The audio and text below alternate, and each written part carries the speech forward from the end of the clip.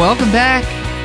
It's another episode of the Music Guy Podcast, the podcast about a couple of working musicians just trying to get by in this weird time we find ourselves in. My name is Al Rowe. I'm a record producer, mixer, acoustic guitarist, vocalist, teacher, a bunch of other things probably.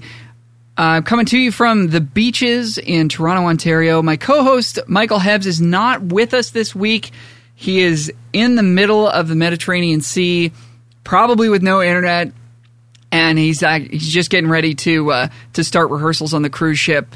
So I know it's a very, very hectic time right now. So unfortunately, he's not with us this week, but we do have a very special guest joining us on the line here, all the way from Singhampton, Ontario, a couple hours drive north of Toronto. We have a special guest, Adam Fair. He is a recording and mixing engineer and co-founder of Villa Sound, which is a recording studio in Singhampton, Ontario. Adam has worked with numerous Juno and Grammy-nominated artists, including Valley, Ollie Ride, Shawnee, Kate Todd, Joey Landreth, Eric Shankman, Parallels, Kim Mitchell, Pablo Caputo, and many more. Adam, welcome to the show, and thank you so much for taking the time to be here. What's up, man? Yeah, no problem. Thanks for having me. My pleasure. Yeah, why don't we start with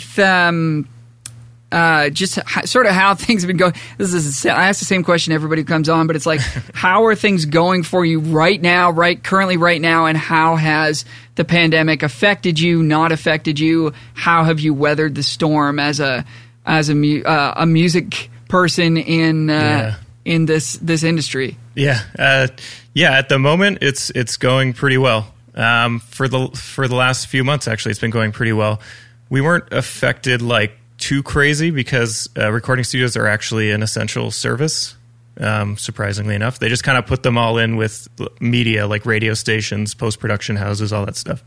So yeah, the last little while has been pretty good. In the very beginning, like everybody else, it was a bit hectic. Didn't really know what was going on. Lost a couple months of work or whatever back in March. But yeah, I mean, I don't have too much to complain about. Yeah, we've been doing okay. It's not too bad. Nice. Have you had to adjust your approach or the way that you provide services? Like, if for people that don't know, and we're going to obviously get into this, but like Villa is a big studio. I would consider it to be a big studio from the studios that I've been to. So there's plenty of space to social distance. You can close glass doors. You can put up screens. People can wear masks. It can work. But have you had to do stuff like audio movers? I know is like a big thing a lot of people are using right now. Have you had to sort of adjust to make things work? A little bit. I haven't used, I know a lot of people are using audio movers and stuff like that. I haven't really had to do much of that stuff.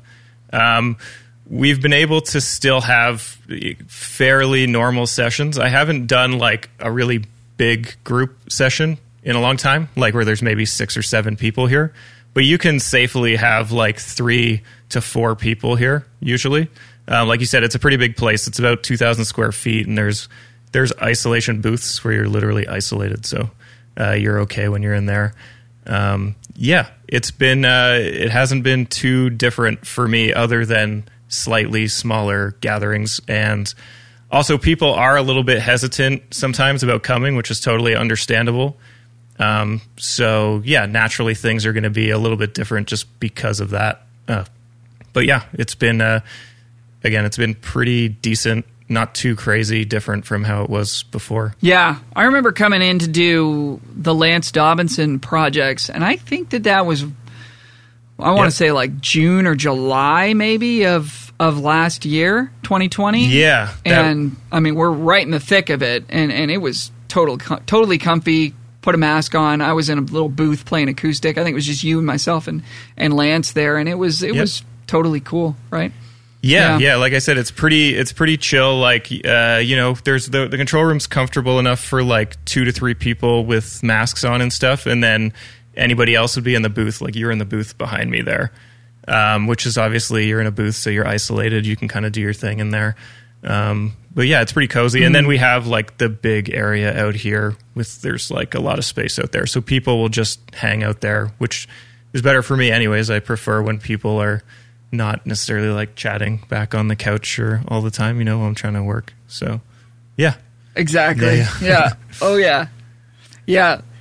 So, I mean, one of the things that struck me is, just meeting you and working with you. I mean, for people that don't know you, like Adam is a super professional, super easy to work with, super talented mixing engineer, recording engineer. Everything's just like, it's all set up. It's all good to go. Like as soon as I'm sitting down with a guitar or whatever.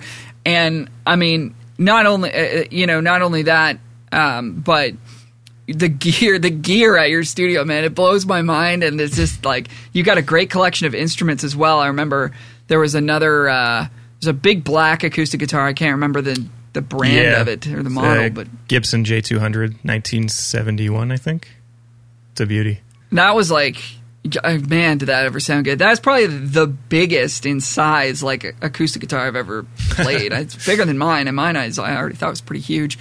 But, super pro and definitely on par with any of the Toronto studios in terms of gear, in terms of setup, isolation, sound quality. And I don't know this to be true, but I feel like you and I are of a similar age. I'm turning 33 in a couple of weeks. Oh, me too, man. Well, August. There you go. 33, yep. Yeah.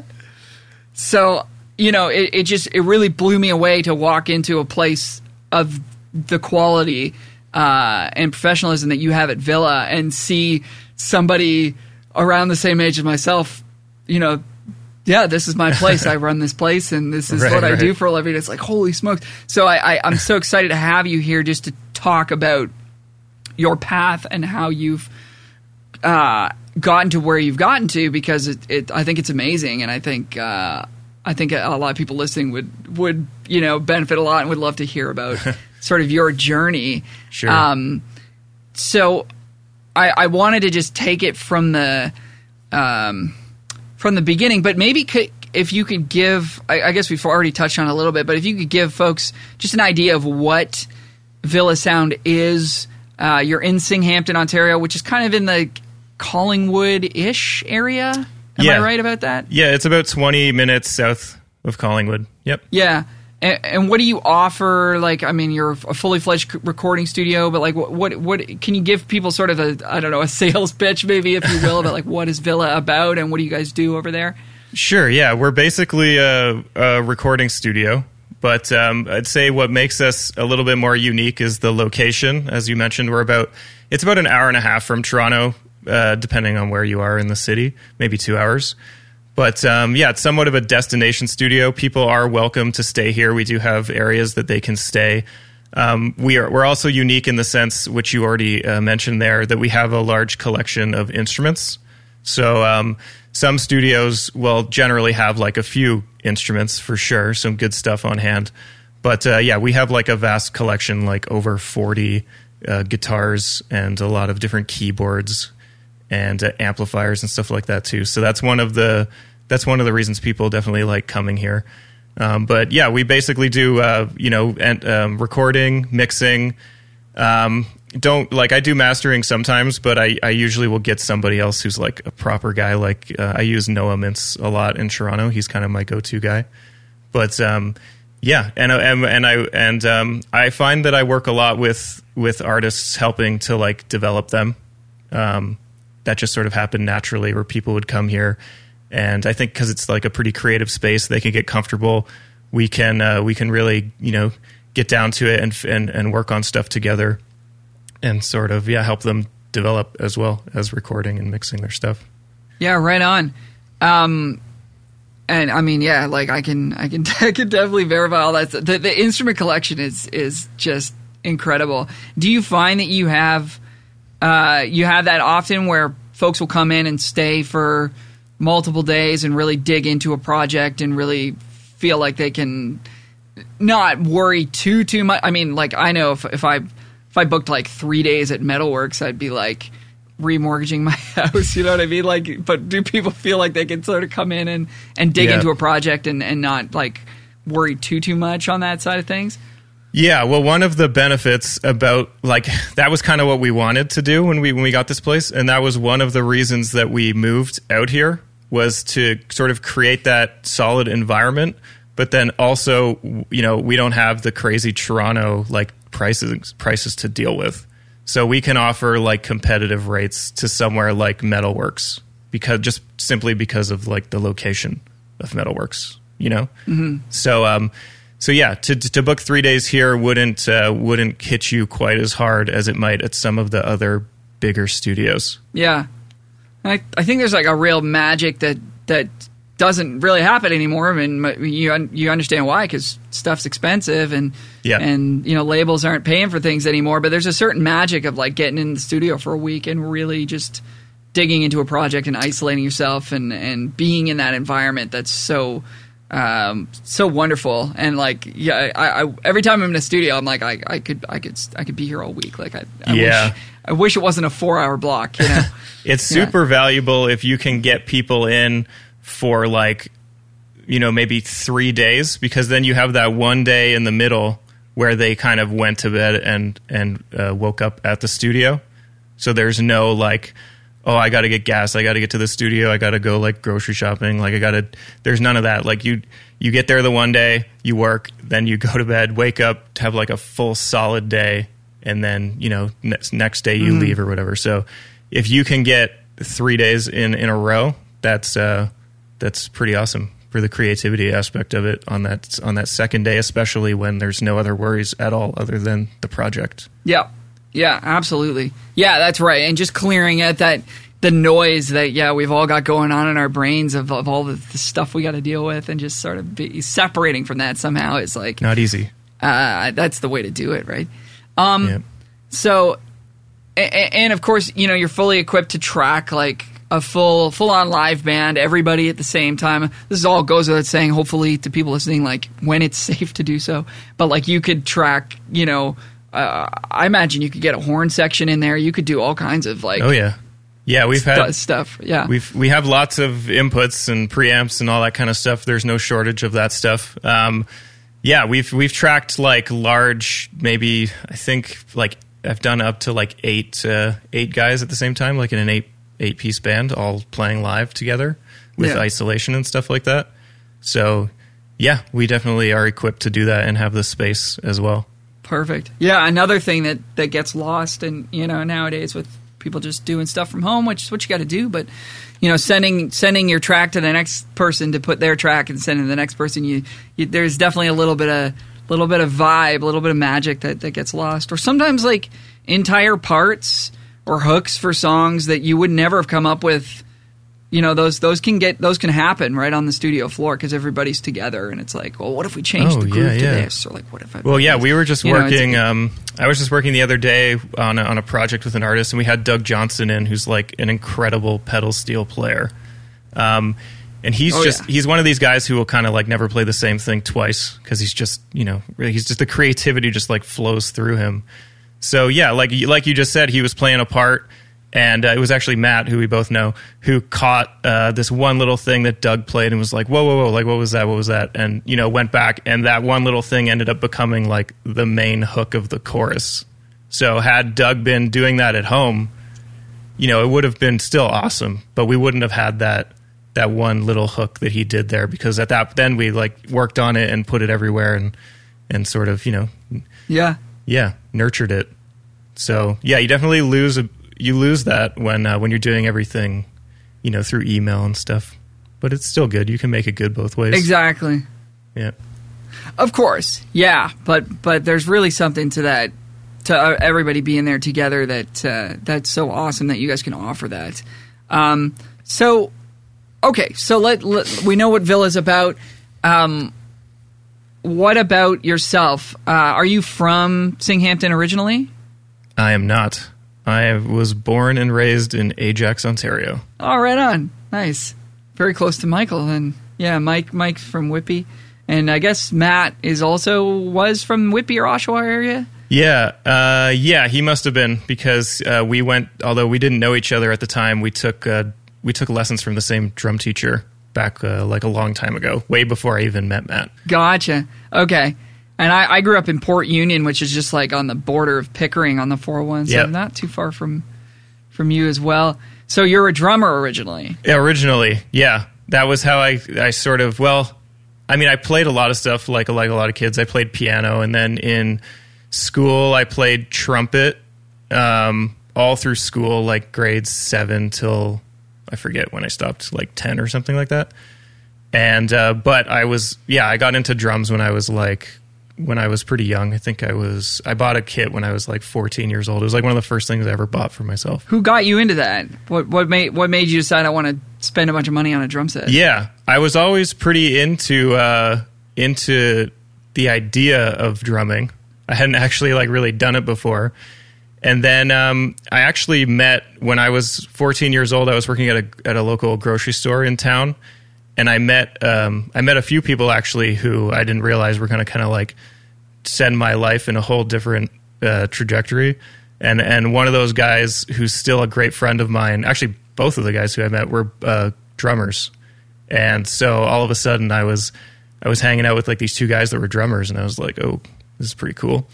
So yeah, I just got into it, and I bought myself a kit. And and then I just started learning. Like when I get into something, I get pretty like obsessed with it. So that was kind of all I did for a little while, was drum. But yeah, it was from there that I sort of got into recording, which is a whole other story that we can go into if you want. Right on. Yeah.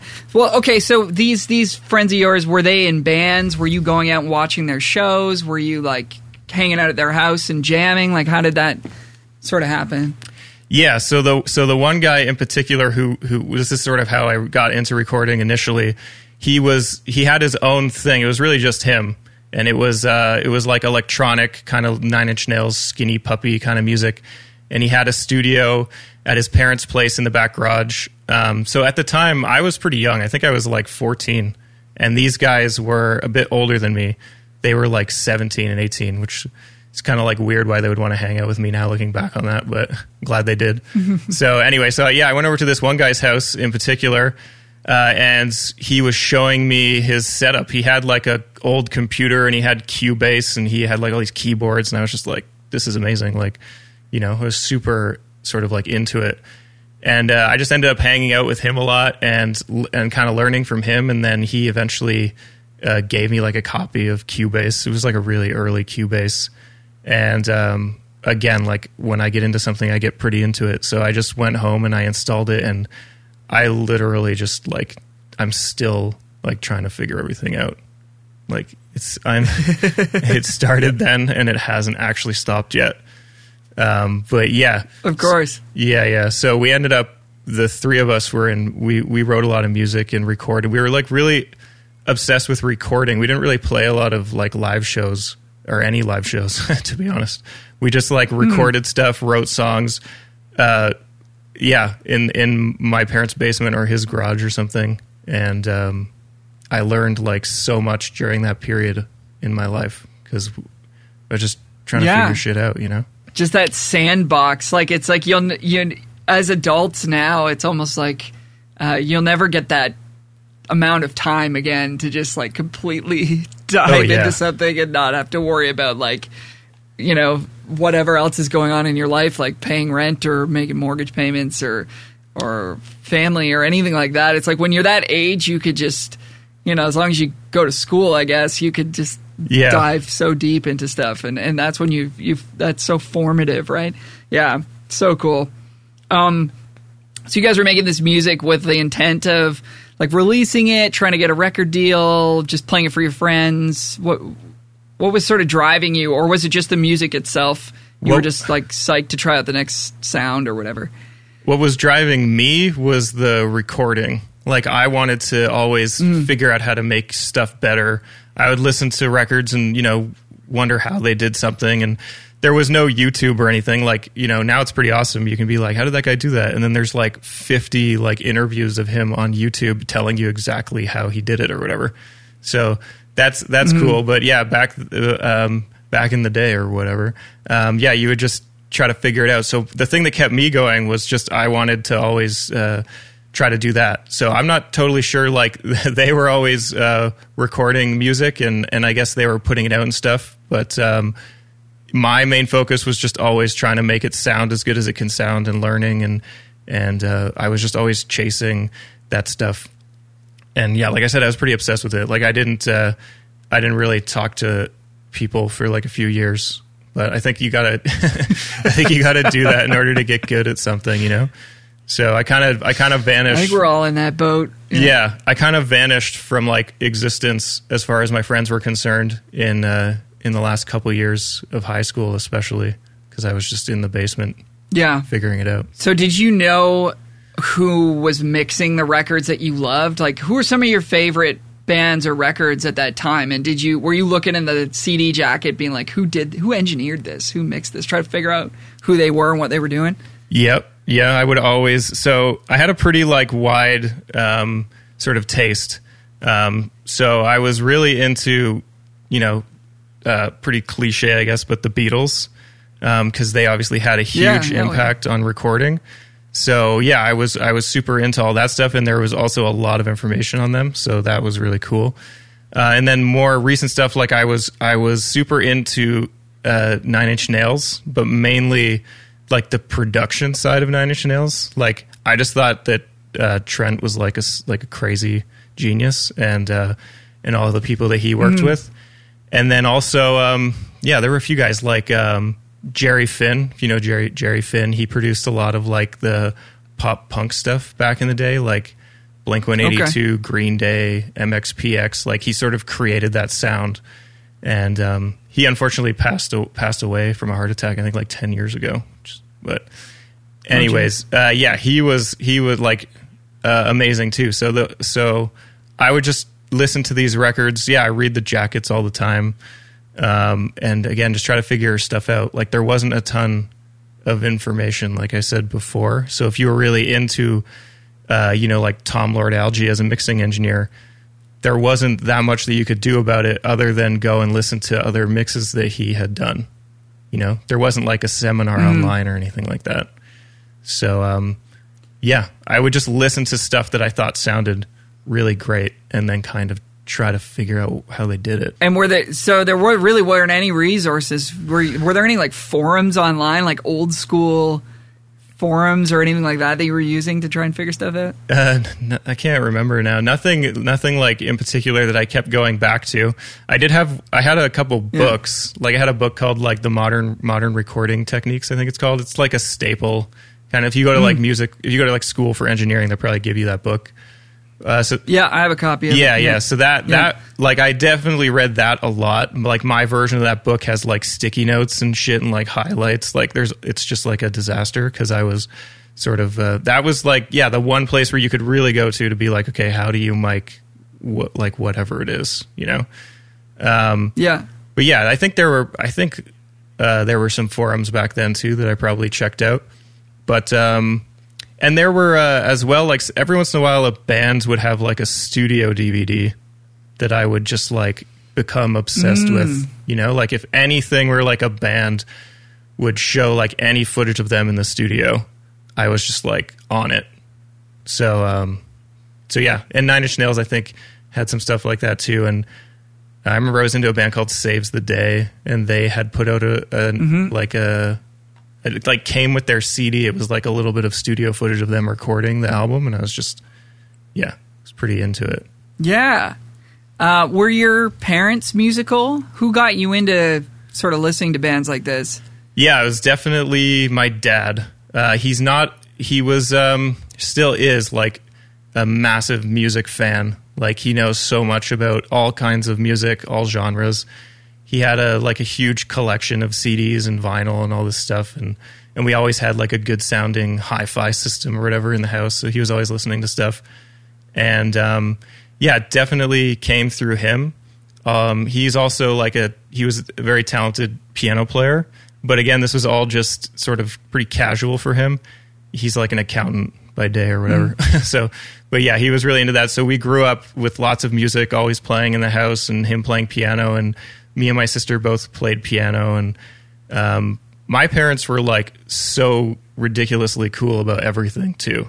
Like when I, like as time went on, I had built a studio in my basement. I had like bands coming over, all this stuff. It was so loud, like upstairs, and my mom would just be like fine with it. Like, I don't know, it's kind of crazy now thinking about it, There'd be just like we weren't in the garage or something. We were downstairs in like a regular house. So she'd be like trying to watch, something on TV, and there'd just be like a 412 like Marshall cab with a guy drumming, just like going for it for like 6 hours.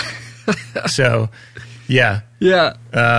But yeah, I like their support in that aspect was like huge, because it really just gave me, they were never like really nagging me to stop making noise or anything like that. So that was pretty awesome. I feel like we had very, very similar upbringings in these respects, because I remember the same thing, man. Band practice was always at my house, and yeah, it's crazy. Like, think about it now. It's like, how would I tolerate? I can't even tolerate the dog barking in the apartment below us or whatever. You know what I mean? Like, how do you? Yeah, I know, man.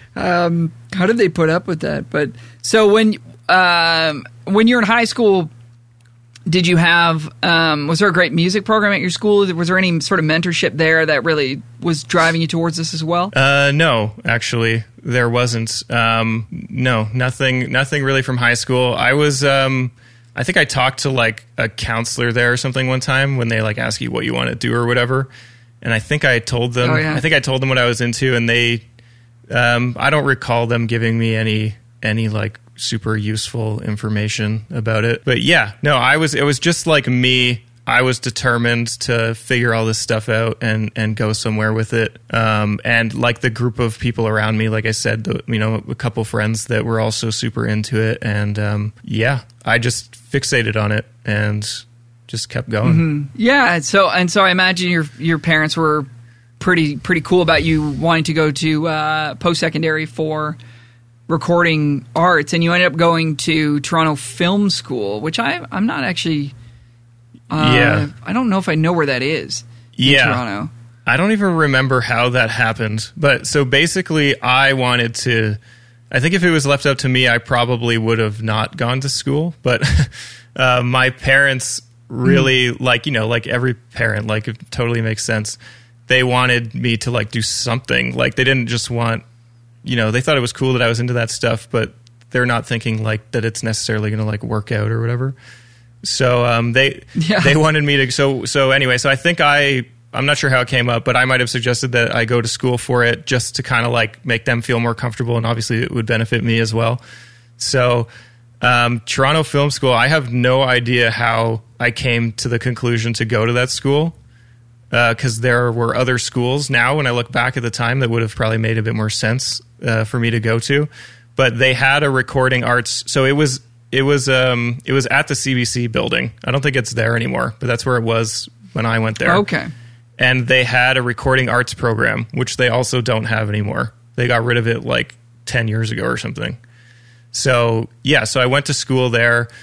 I actually didn't stay the whole time because I just found that I wasn't like getting a ton out of it. It wasn't like some of these other schools that I see now, where they have like all this amazing equipment and these super experienced teachers and all this stuff. Like it was cool, but it didn't. I felt at the time that I needed to get into a studio, so that was when I started messaging studios in Toronto to try to get like an internship, and I eventually got an internship at Cherry Beach first, and I did a few sessions there with Anam, who's still the main guy there, and and then I got in at Phase One.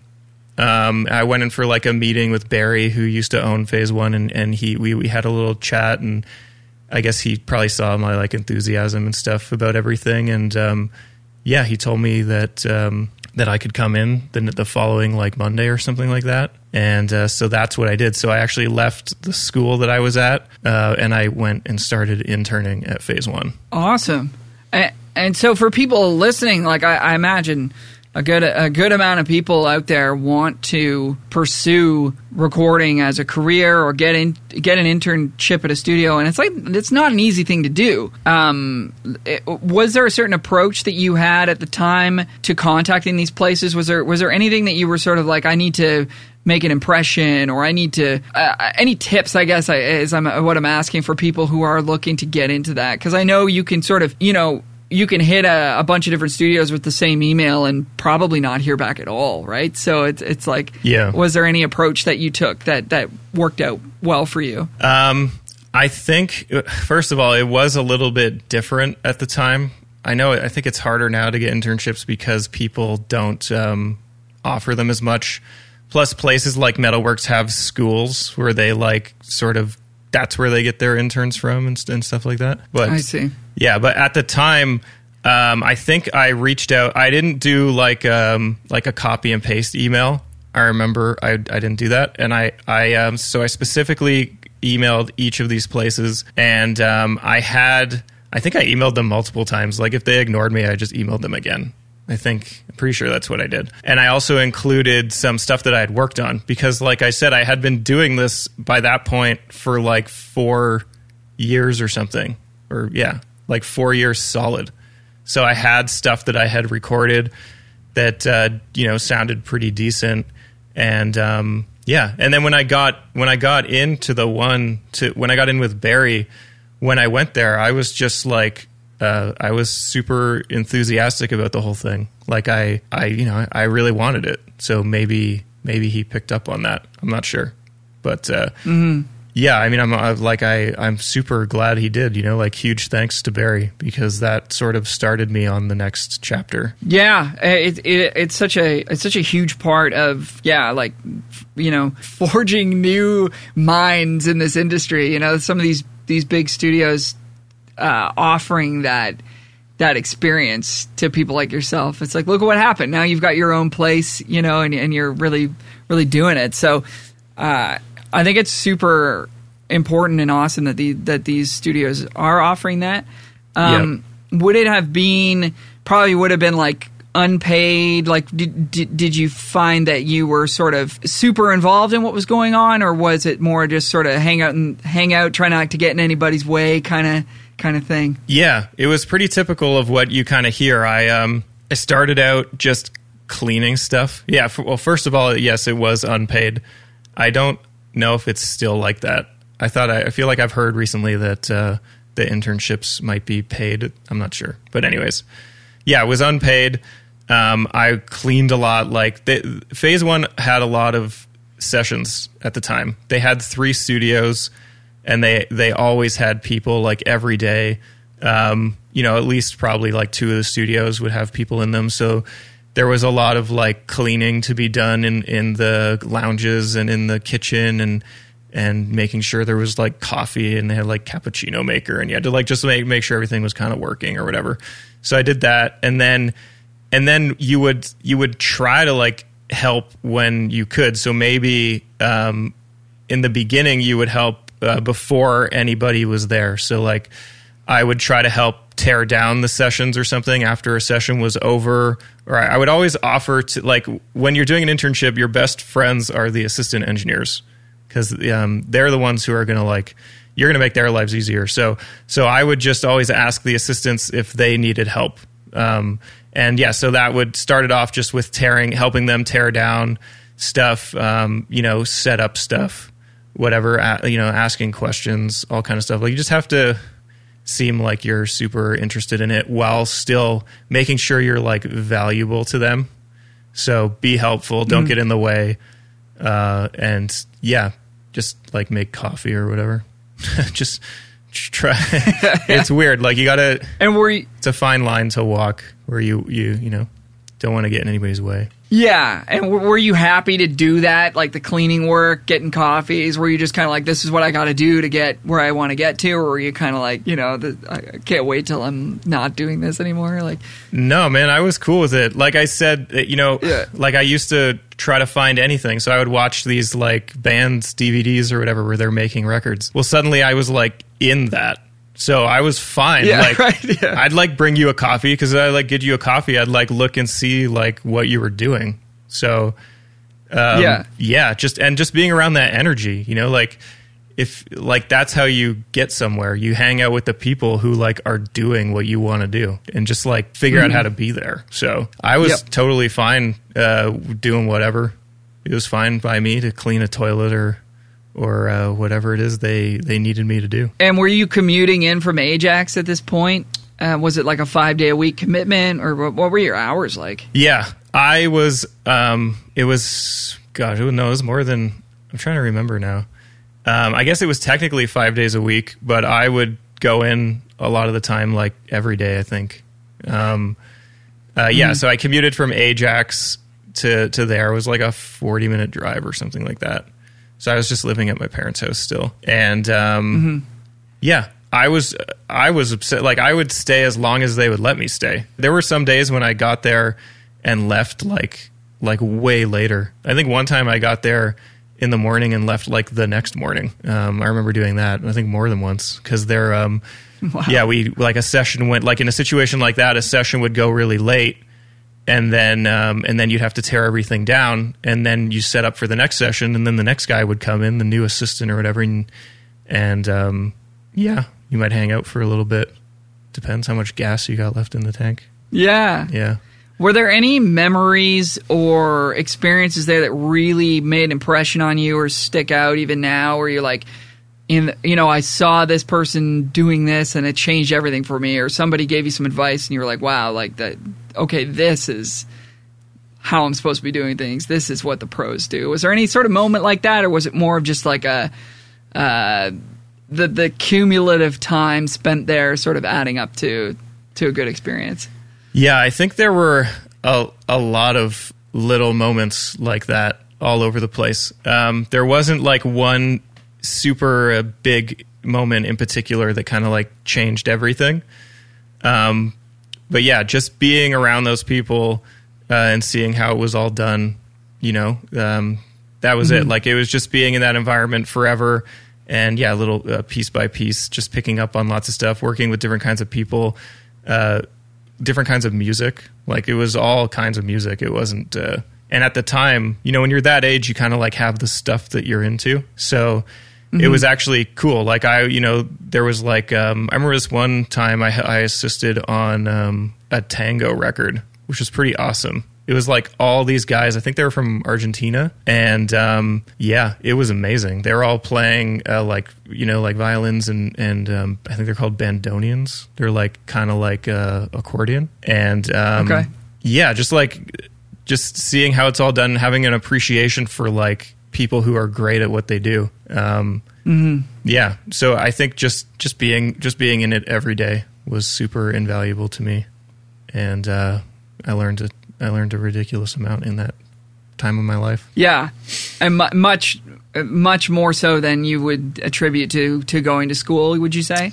Yeah. Again, I don't want to like knock on schools at all. I can't, like, I didn't go, I didn't even finish, and I didn't go to these schools that most people go to. I would say, like, in general, though, the real life situation is you're probably going to learn a bit more, but you do need that foundation. So not everybody is going to necessarily, like, I kind of had some foundation already just because I was super into it for a pretty long time before I went there.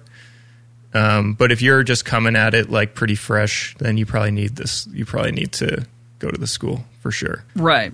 Yeah. But it's interesting that, yeah, you got all of your foundational stuff in the quote unquote real world. Like, you were figuring it out for yourself. You were recording bands in your area. You were just trying to do stuff. And then you went to school and you're kind of like, yeah, I don't know if this is going to work. And then, school, I mean, not the career. And then you go to phase one and it's more, real world. And now it's really like, it's cool to see that. And everybody's experience is going to be different. And you can never give, 100% correct advice that's going to apply to everybody. But it's great to get that perspective and see. And I think that would validate people out there who are just like, I'm really having a good time. I feel like I'm really getting places, just grinding it out myself and trying to do it myself. It's like, yeah, you can do that. You don't have to get way into debt and go to school to have a shot at this career. It's going to work for some, and for others, it's going to work in a different way. Yeah. So you eventually sort of graduated to assistant engineer at Phase One. Did you? What was the first session? Do you remember where you were actually sort of working the board? If you were at that place? Yeah. So that I never actually became an assistant at Phase One. That was interesting. So okay. So I was interning there for a while, and then there wasn't I mean, in order to become like an assistant to somebody, kind of has to leave. So nobody was really planning on leaving. Anyways, so I actually split from Phase after a while, and I went back to my basement or whatever, and I started, I took all the knowledge that I had gained from there, and, I had met some people and all this stuff, and I started doing what I was doing now, again, back out of the basement and doing it at a higher level. And then I met Tim, who you're probably going to get to eventually, but he kind of came through Phase, through a mutual friend of ours who was the receptionist at Phase, and she called me and said that this guy who I knew from sessions at Phase was looking for somebody to help him put together a project studio at his house, and he didn't want to do it himself or whatever. And so so I started to help him do that, and then from there on was like the next chapter in the story. Right. Yeah. So talk to us about Tim. What is his background? Obviously, you came to meet him through your connections at Phase One, but when he, what did you know about him, and what was his sort of specialty? Yeah, so I didn't know a ton about Tim. He was working at Phase One on a project for a country artist named Alex J. Robinson, who she's a great country singer. She kind of got out of it all a few years back, but. I met him there when he was doing those sessions, and then I had known a little bit about his past. He had worked a lot with Alanis Morissette on like 3 records with her. He was co-producer and also played like a bunch of stuff on them. And so that's basically, I knew that he had like an Alanis thing, and I knew that he was working with Alex J. Robinson at the studio. And I think I'd even talked to him for like 5 minutes or something in this. Just like I talked to everybody if they would come up to the front or something. So I didn't know who he was. So he asked our mutual friend, I guess if she maybe knew somebody who could help him or whatever. And then she said like she knows this guy, and she gave me a call, and then I think I emailed him or something, and he was like, sure man, come down to my like apartment and we'll just talk or whatever. So I went to his apartment, and he told me what he wanted to do. He just wanted to have so Tim had owned Tattoo in Toronto, Tattoo Sound and Music, which is still there. It's like a studio on Eastern Avenue, and he had recently sold it, I think like a year before. So he previously had a studio where he would work out of all the time, and for whatever reason now he had sold it, and he basically didn't have anything in that moment. So he was starting some new projects, and he wanted to just sort of do the pre-pro or whatever like out of his apartment in Toronto. And so I helped him get some gear, like I got him like an Apogee interface and computer, and like some mics and an 1176 and like all this sort of stuff that he could use to do like really good demos or pre-pro. And then, again, like he didn't know like anything about me. And I think he might have asked me if I could show him something that I've worked on, or maybe, I don't remember how that part happened actually. But one way or the other, he basically, once it was all set up, he was like, I don't know how to use this stuff, by the way. So he wasn't going to be like operating it himself. So he asked me if I wanted to come in and help him start this project with this artist. So I was like, all right. So it was her name's Andrea Ramelow, and she's a great artist. She's still active now. You can find her stuff online. So she came in, and we started pre-production on her new album, and it literally just like never stopped. He was like, okay, do you want to like come to the studio and we record the actual shit? And I was like, sure. And then I just like ended up engineering it, and then ended up mixing it, and just ended up doing the whole project with him. And I guess we just had like a good energy together. Like we worked really well together, and we just kept going, and we're still, we haven't stopped. We're just going until one of us like hates the other one or something. So did you guys really hit it off like from the get-go? As soon as you met him at his place for the first time, were you like, oh yeah, I really like this guy? Or you could tell he was really vibing off of you? Or like, did you feel that sort of right from the get-go? Yeah. I like right away. I liked him. He's a really interesting guy. But yeah, right away, I liked the way he approached everything. He put like so much faith in me, which looking back on it is kind of interesting because he didn't know anything about me. he was literally, I guess, just trusting his gut or whatever. And because he had he had people lined up to work on that project in particular. Like, I think he had a guy who set up to mix it and stuff.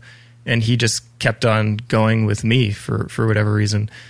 So yeah, we always got along. I mean, we still to this day have like long conversations about music, and just we're both like fans of music. He's like a music encyclopedia. It's ridiculous the amount of knowledge he has. We always got along really well, and obviously I was learning a ton of stuff from him. And I think he liked working with somebody like me, because I was like, he was much older than me. He's like over 30 years older than me.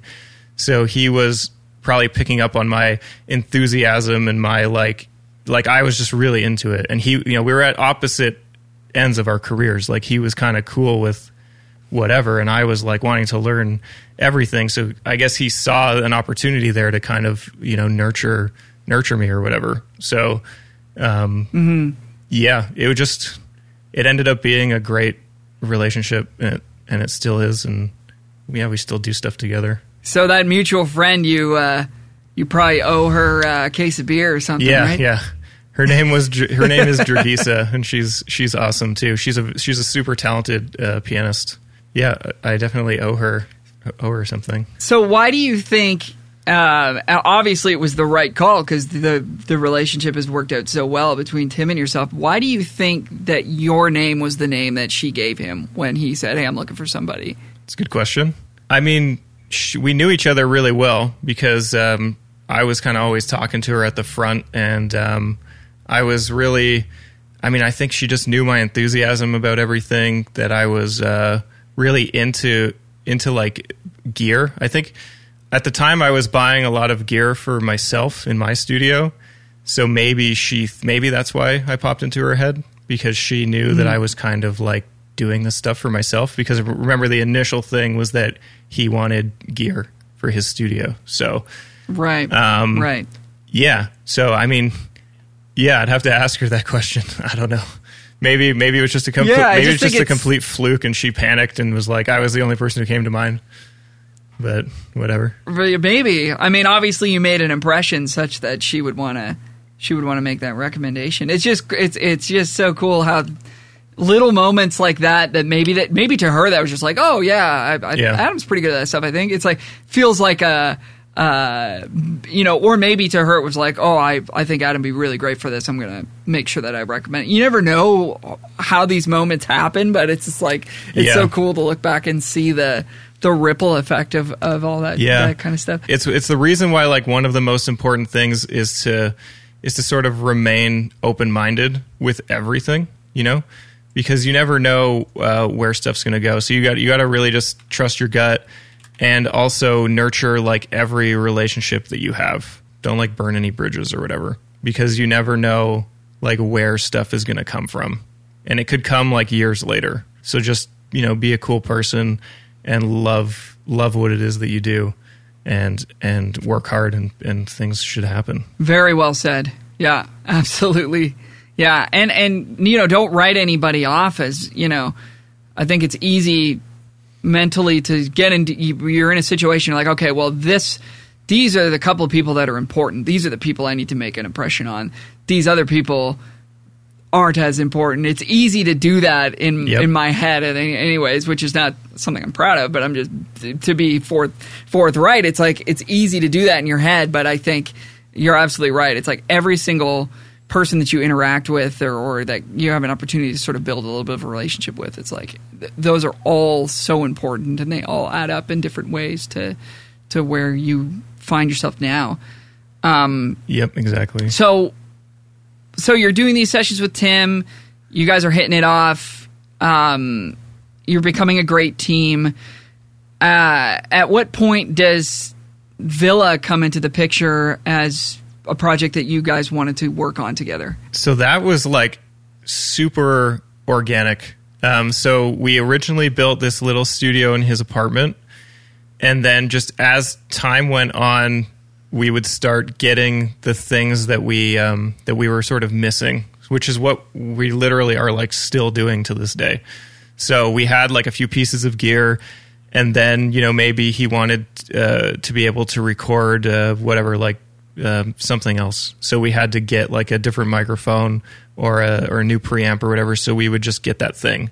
And then we did that like for a few years. And we ended up with like a pretty solid collection of gear. And then we needed a bigger place to put it all because his apartment wasn't going to work. Plus he got evicted, which was like a whole other story. So yeah, so then we got a studio at Front in Spadina, which in this, it's a production place called Wanted Sound and Picture. It's mainly like post-production rooms. Like it's the whole building, I think, is production studios. So we rented this little room there. It was probably about the size of the room I'm in right now, which isn't super big. And we set up all the gear there, and then we just kept on working with artists and producing stuff. And then again, we upgraded again to another bigger room in that building. And we didn't really have like, I don't think either of us were like, yeah, we're going to build a studio or whatever. Like we were just making music with artists, and we just were getting what we needed out of like the necessity of it. We didn't want to have to always rely on going to bigger studios to get what we needed. So eventually it got to a point,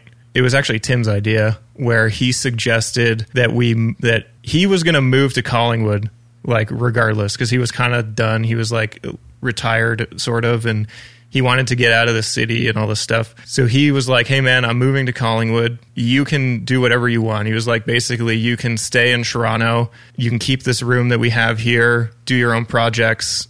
I'll be involved sometimes or whatever, and then he's like, or, it might be a cool idea to move up to Collingwood because we could keep growing, get a bigger space. Because at that point it was like money was becoming a factor because with the rents, like you couldn't rent a room that was decent enough without paying like a crazy amount of money in Toronto. So we moved up. I mean, I thought about it for a little bit, and I was like, I'm just going to trust my gut. I'm going to move up to Collingwood, which seemed kind of crazy at the time. But I liked the idea of growing the business. So we moved up to Collingwood. And then it turned out that Collingwood was actually pretty expensive. So we ended up putting the studio in Tim's house back in his house for a while. And we did a lot of projects out of his house. It was in his basement, which was, it was probably like 1,500 square feet. And we produced a lot of stuff out of his house for like 2 years, I think. And then I found this place that we're in now. It's like a big old farmhouse. It used to be a general store back in like the 1800s. It was like a general store for like 100 years. And wow. Yeah. And I bought it with my wife, Ashley, who was my girlfriend at the time. And we sort of took over the whole main floor with the studio. And then naturally, all of a sudden we had like this giant space, and we needed more, we needed to fill it up. So we started accumulating more and more gear, again, based on like everything we wanted. I guess at that point in time, I think it was when we got the house that it was like, okay, we're actually making a studio, and we're going to like sort of play that game. Like we're going to be studio owners. Mm-hmm. So that was in 2014. That's where we are. That's where we're currently at right now. So you and Ashley live above the studio on the upper floor, I think is what you told me when I was over there. Yeah. So when we bought this place, it was, the main floor, which is where the studio is, was solid. Like whoever had owned it previously put like a ton of money into making it nice. But the upstairs was like still stuck in like the 1800s. It was all like lath and plaster, super old windows, like drafty, like it was cold up there and stuff. So we basically like renovated the whole thing upstairs, and we made it into a house. So upstairs is like completely separate from downstairs. It's basically a bungalow, like on top of the studio. That's incredible. Yeah, so that's where I live with my wife and my daughter, Victoria, who is only about 13 weeks old. And oh, congratulations! Thanks, man. It's pretty awesome. And and we have our dog Louie and a couple cats. So it's like a bit of a madhouse, but it's fun. How's the noise transfer from the studio to upstairs? Did you really soundproof the heck out of it? Yeah, we didn't. Like we looked into that a lot. The sound is actually not too crazy because the house is like the ceilings are really tall, and then the floor cavity like between the next floor and the ceiling on the main floor is pretty solid. And then also it's just like a really old house, so everything's like built so crazy. Like the floors are like 1.5 inches thick or something, like of just solid like oak. So yeah, the noise transfer is actually like not crazy unless unless you're tracking like drums, then obviously you can hear that upstairs. But for most of the stuff that I do, it's completely fine. She has it's no problem. It's really just drums. And even then you can still have a regular conversation upstairs. It's nothing crazy. Man, perfect. Yeah. It worked out. So if you don't mind me asking, if you do, we can cut this part out. But going back to when you were working with Tim on these projects out of his place, and was this paid work for you, or was this I'm just doing this because I want to kind of thing? How did that sort of work? If you can get into that a little bit. Yeah, I should have mentioned that. It was 100% paid. When I first started working, getting his gear for him, he basically hired me, like I said, to put his studio together for him. I have no idea what he paid me, but whatever it was fine at the time. He probably just offered it to me, and I was like, yeah, that's cool. If he had said anything, I probably been like, yeah, that's cool. I just wanted to do it or whatever. Exactly. But the first thing we did was Andrea Ramelow, and that was it was like a label project. She had it was all funded, and she had a factor thing and all this stuff. So we just sorted out whatever I was comfortable with, which to be honest was fucking anything, but I didn't say that. So it was always paid gigs with Tim for sure. Yep. Mm-hmm.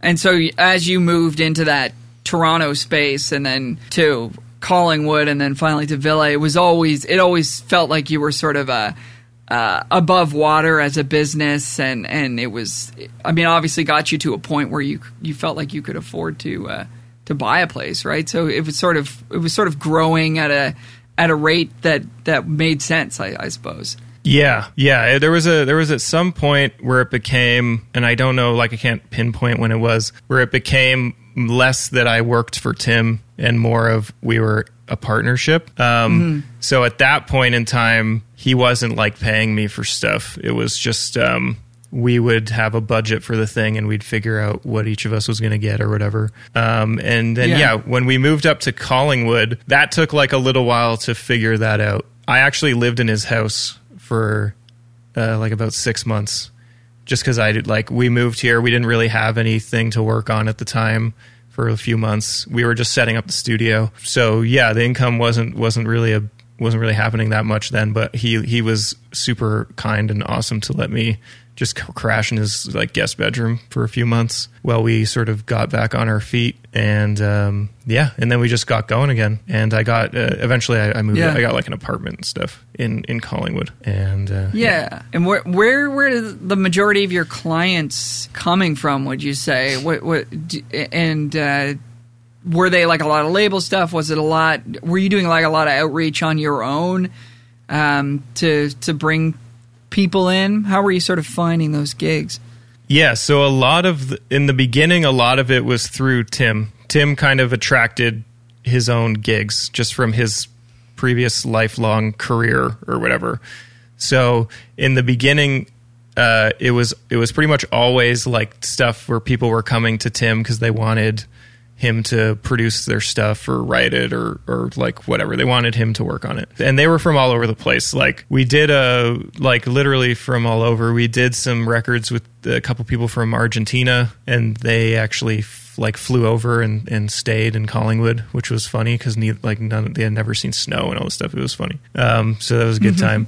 And we did some stuff with a lot of people from Toronto, and then sometimes from in the States and stuff, people would come up and So in the beginning it was mostly him, and then I just started to also build my own sort of repertoire or whatever, people that I would that would sort of frequently come back to me and stuff. Nice. Yeah. I read also that you do TV work and sort of commercial stuff like that. Is that still something that you're doing actively at Villa? Yeah. I just finished doing some ADR for a new CBC TV show, or it's gonna. I think it's on CBC. It's a show called Feudal, which is I think coming out in the fall. I think it's the fall, unless it might have been pushed. But there was an actor who just lives in Creemore here, actually, who had to. She's normally in LA, but because of the COVID thing, she moved back here. So I was doing the ADR for that. But Tim's Tim's background, again, was in commercial stuff for like the last 15 years of his career or something like that. So, so when I first started working with him too, some of the stuff we would do was like commercials and stuff for like Swiss Chalet or like Tim Hortons, Canadian Tire. Like we would work on some random stuff like that. And anyway, yeah, so I've done a bunch of stuff like that too. And I do a lot of work for this company in New York called Nomi Productions. And yeah, we make a lot of like digital ads for stuff like that you see before YouTube videos where you like want to break your computer. Yeah, I make a lot of those. So Matt O'Rourke, of course, who we had on the show 7 episodes ago or so. Yeah. How did Matt come to work with you guys, and what would you? How is your relationship with Matt, like business wise? Like how do you guys sort of operate now? Yeah, so Matt, he was originally so Tim and I had worked with Shawnee. I think we started working with Shawnee in 2012, and we had done a bunch of stuff with her. And then Matt was actually in Shawnee's live band, and I don't even totally remember how it all happened. But at one point in time, Shawnee, I guess, offered Matt the opportunity to come to the studio one day and work on something with us, with just me, her, and Matt. And I can't recall what song that was, and I didn't have any expectations. I mean, all I knew was that he was her like drummer. So I was like, all right, let's see what's up. And so yeah, Matt came, and it was like right away, it was great. I mean, Matt's super talented, plays tons of stuff, as you know. He has a great sensibility for like production and songwriting and like everything. And I think right away, just the three of us sort of worked together really well. And so we just kept going with it. And we did a bunch of stuff. And then I had some projects come up for personally, where every once in a while, I'll call on different musicians like all the time to help me out with different projects depending on what I need. Yeah, Matt just popped into mind for this one project in particular, and I got him to come in on it, and he ended up he produced it and played a bunch of stuff on it, and it was a great experience, and it was successful and everything. And so I just kept doing it. Whenever there was another opportunity that seemed like Matt was going to be the right guy, I just gave him a call. And he's super dependable, he gets it done, always has good work. Everybody loves him. Just keep going with something if it works, right? And we get along super well, so it's a great working relationship. Yeah, just that theme again of just like, yeah, just getting together with somebody. It's like, all right, this is great, this is working great, and then it's just like, let's keep doing it. It's not like there's not a whole lot of like, from the get-go being like, all right, well, this is how we're going to operate, and this is how we're going to be as a business. It's just kind of, the music industry is so like fun and interesting because things sort of develop organically, and a lot of it is kind of by feel. And I think a lot of people and a lot of other, vocations are kind of like, whoa, you guys do this that way? And it's like, well, yeah, I mean, this is just what works a lot of the time. And nobody really knows what they're doing. I don't know how to explain it other than that, but it's just the way things tend to go, right? Yep. You can't have too many expectations, just figure out what works and then like run with it. Yeah. That's what I do. That's a good way of putting it too. Yeah. I would love to do like some kind of a deep dive with you, like on mixing technique, recording technique. If you'd be into it, I think it would have to be on a different episode because we just go so long. Yeah. No problem, man. But I'd love to get you back on to do that if you'd be willing. And thank you so much for the time you've given us today. Yeah, no problem at all. It was my pleasure. Thanks for inviting me on the show. It's always fun to talk about this. Yeah. So if people want to reach out and talk to you about doing a recording project, coming over to Villa, what's the best way for them to do that? Yeah, they could just shoot me an email. My email address is adam@villasound.ca. Or you can message me on any of the social media things. I have like Instagram and all that stuff. And yeah, would love to chat to anybody about any project they have and see if I can help. Perfect. We're going to play a tune that on this show we try to play music every week from an independent artist or a local artist or just music that we really like. We're gonna play something from Lance Dobinson that was recorded at Villa. I played a bit of acoustic on it, and there was a lot of great players on that session. Can you just give folks like just an overall outline of like how that went down and what what that was like to make that project? Yeah. So Lance is a local musician. He lives in Wasaga, which is just like 20 minutes from here. And he reached out to me a few years ago to help him produce some songs, which we did. And then that was I got Matt involved on that again, Matt O'Rourke. And so the three of us did that together. And then this time he came back and he wanted to sort of step it up a little bit. So we called on some bigger guys. Like we got you to play on it, Scott Galloway on keys, Shane Goose played like fiddle, Doug Johnson again played pedal steel, and and I think it turned out pretty awesome. It's always fun when you can sort of get a bunch of people involved on something, and you're not just dealing with your own ideas all the time.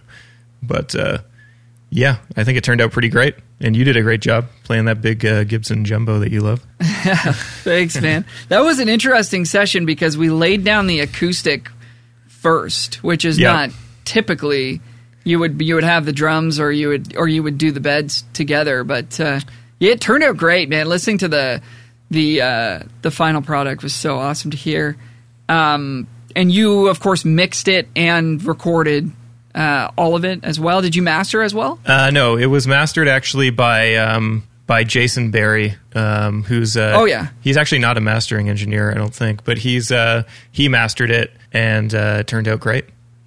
Yeah, he did a good job. Yeah, I was just gonna say you did a heck of a job mixing it, and like I said, recording with you was super easy, super relaxed. Yeah. You had mentioned that we recorded the acoustic first, and that's unusual. I think it's always tricky to like find out where you're going to start something, So going from nothing to something can be tricky. So I think I don't even remember exactly how we came up with that sort of starting point, but.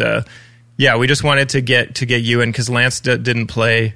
Lance doesn't really play guitar, I don't think. So we wanted to get you into the studio and sort of suss some stuff out ahead of time, and then go from there. And then we got Matt to come in after that, and just built it all up from then on. But every project starts totally different. You never know like where you're going to start. It's different every time. Yeah, and I think it was unique to Lance's vision and Lance's workflow as well, because he'd been used to, like, I had done a couple of acoustic gigs, I think, up to that point with Lance, just he and I, and that's sort of where the songs were for him. So I think he wanted to kind of start from there and then build it, which makes total sense given that context. So obviously, your sounds are amazing. Your mixing sounds really, really great, and the tracks are awesome. And just after going into that studio, I was like to my guys, I mean, it's a bit of a drive for us. But I was like, man, we should get in here. We should do some stuff here. The studio is come on, real you guys can sweet. Stay over. Like I said, so we would love to, man. Thank you again, Adam, so much for coming on. Really appreciate you taking the time, and really cool just to hear the insight of your journey and your approach to the industry and how you've come to be where you are, and just looking forward to working with you in the future, and all the best going forward. Likewise, man. Thank you so much. It was really my pleasure, and happy to do it anytime. I'll hold you to that. Then I'll hit you up. We'll do like a super in-depth like mixing engineering that only like mixers and engineers will find interesting. Everybody else will be passed out. But all right, good. Man. Thanks again. villasound.ca. You can reach out to Adam at his email address or on social media. We're going to leave you with a recent release from Lance Dobinson. This is That Was All Part of Me, recorded at Villa Sound, mixed by Adam, engineered by Adam, produced by Adam. Yours truly playing a little acoustic and singing some backup vocals on this record. A lot of other great players. Matt O'Rourke, who was on the podcast recently, playing drums and co-producing the track. We hope you enjoy it. That Was All Part of Me by Lance Dobinson. We'll see you next week.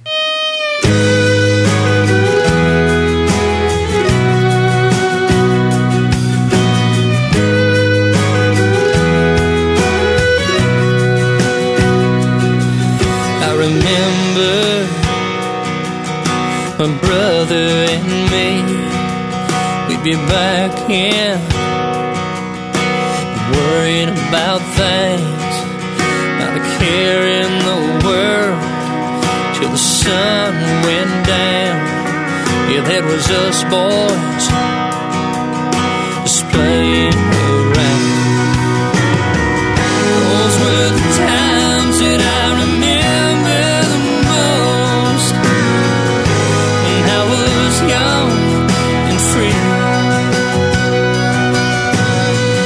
Nothing compares to the way it was back then.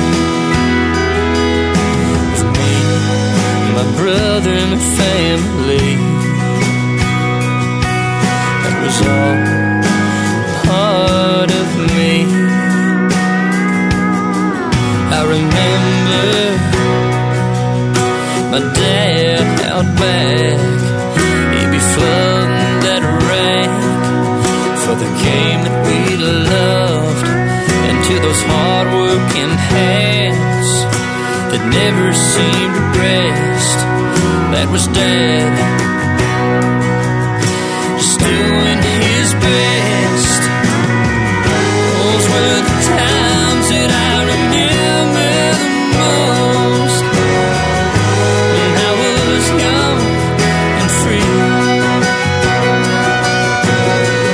Nothing compares to the way it was back then. For me, my brother and the family, that was all part of me.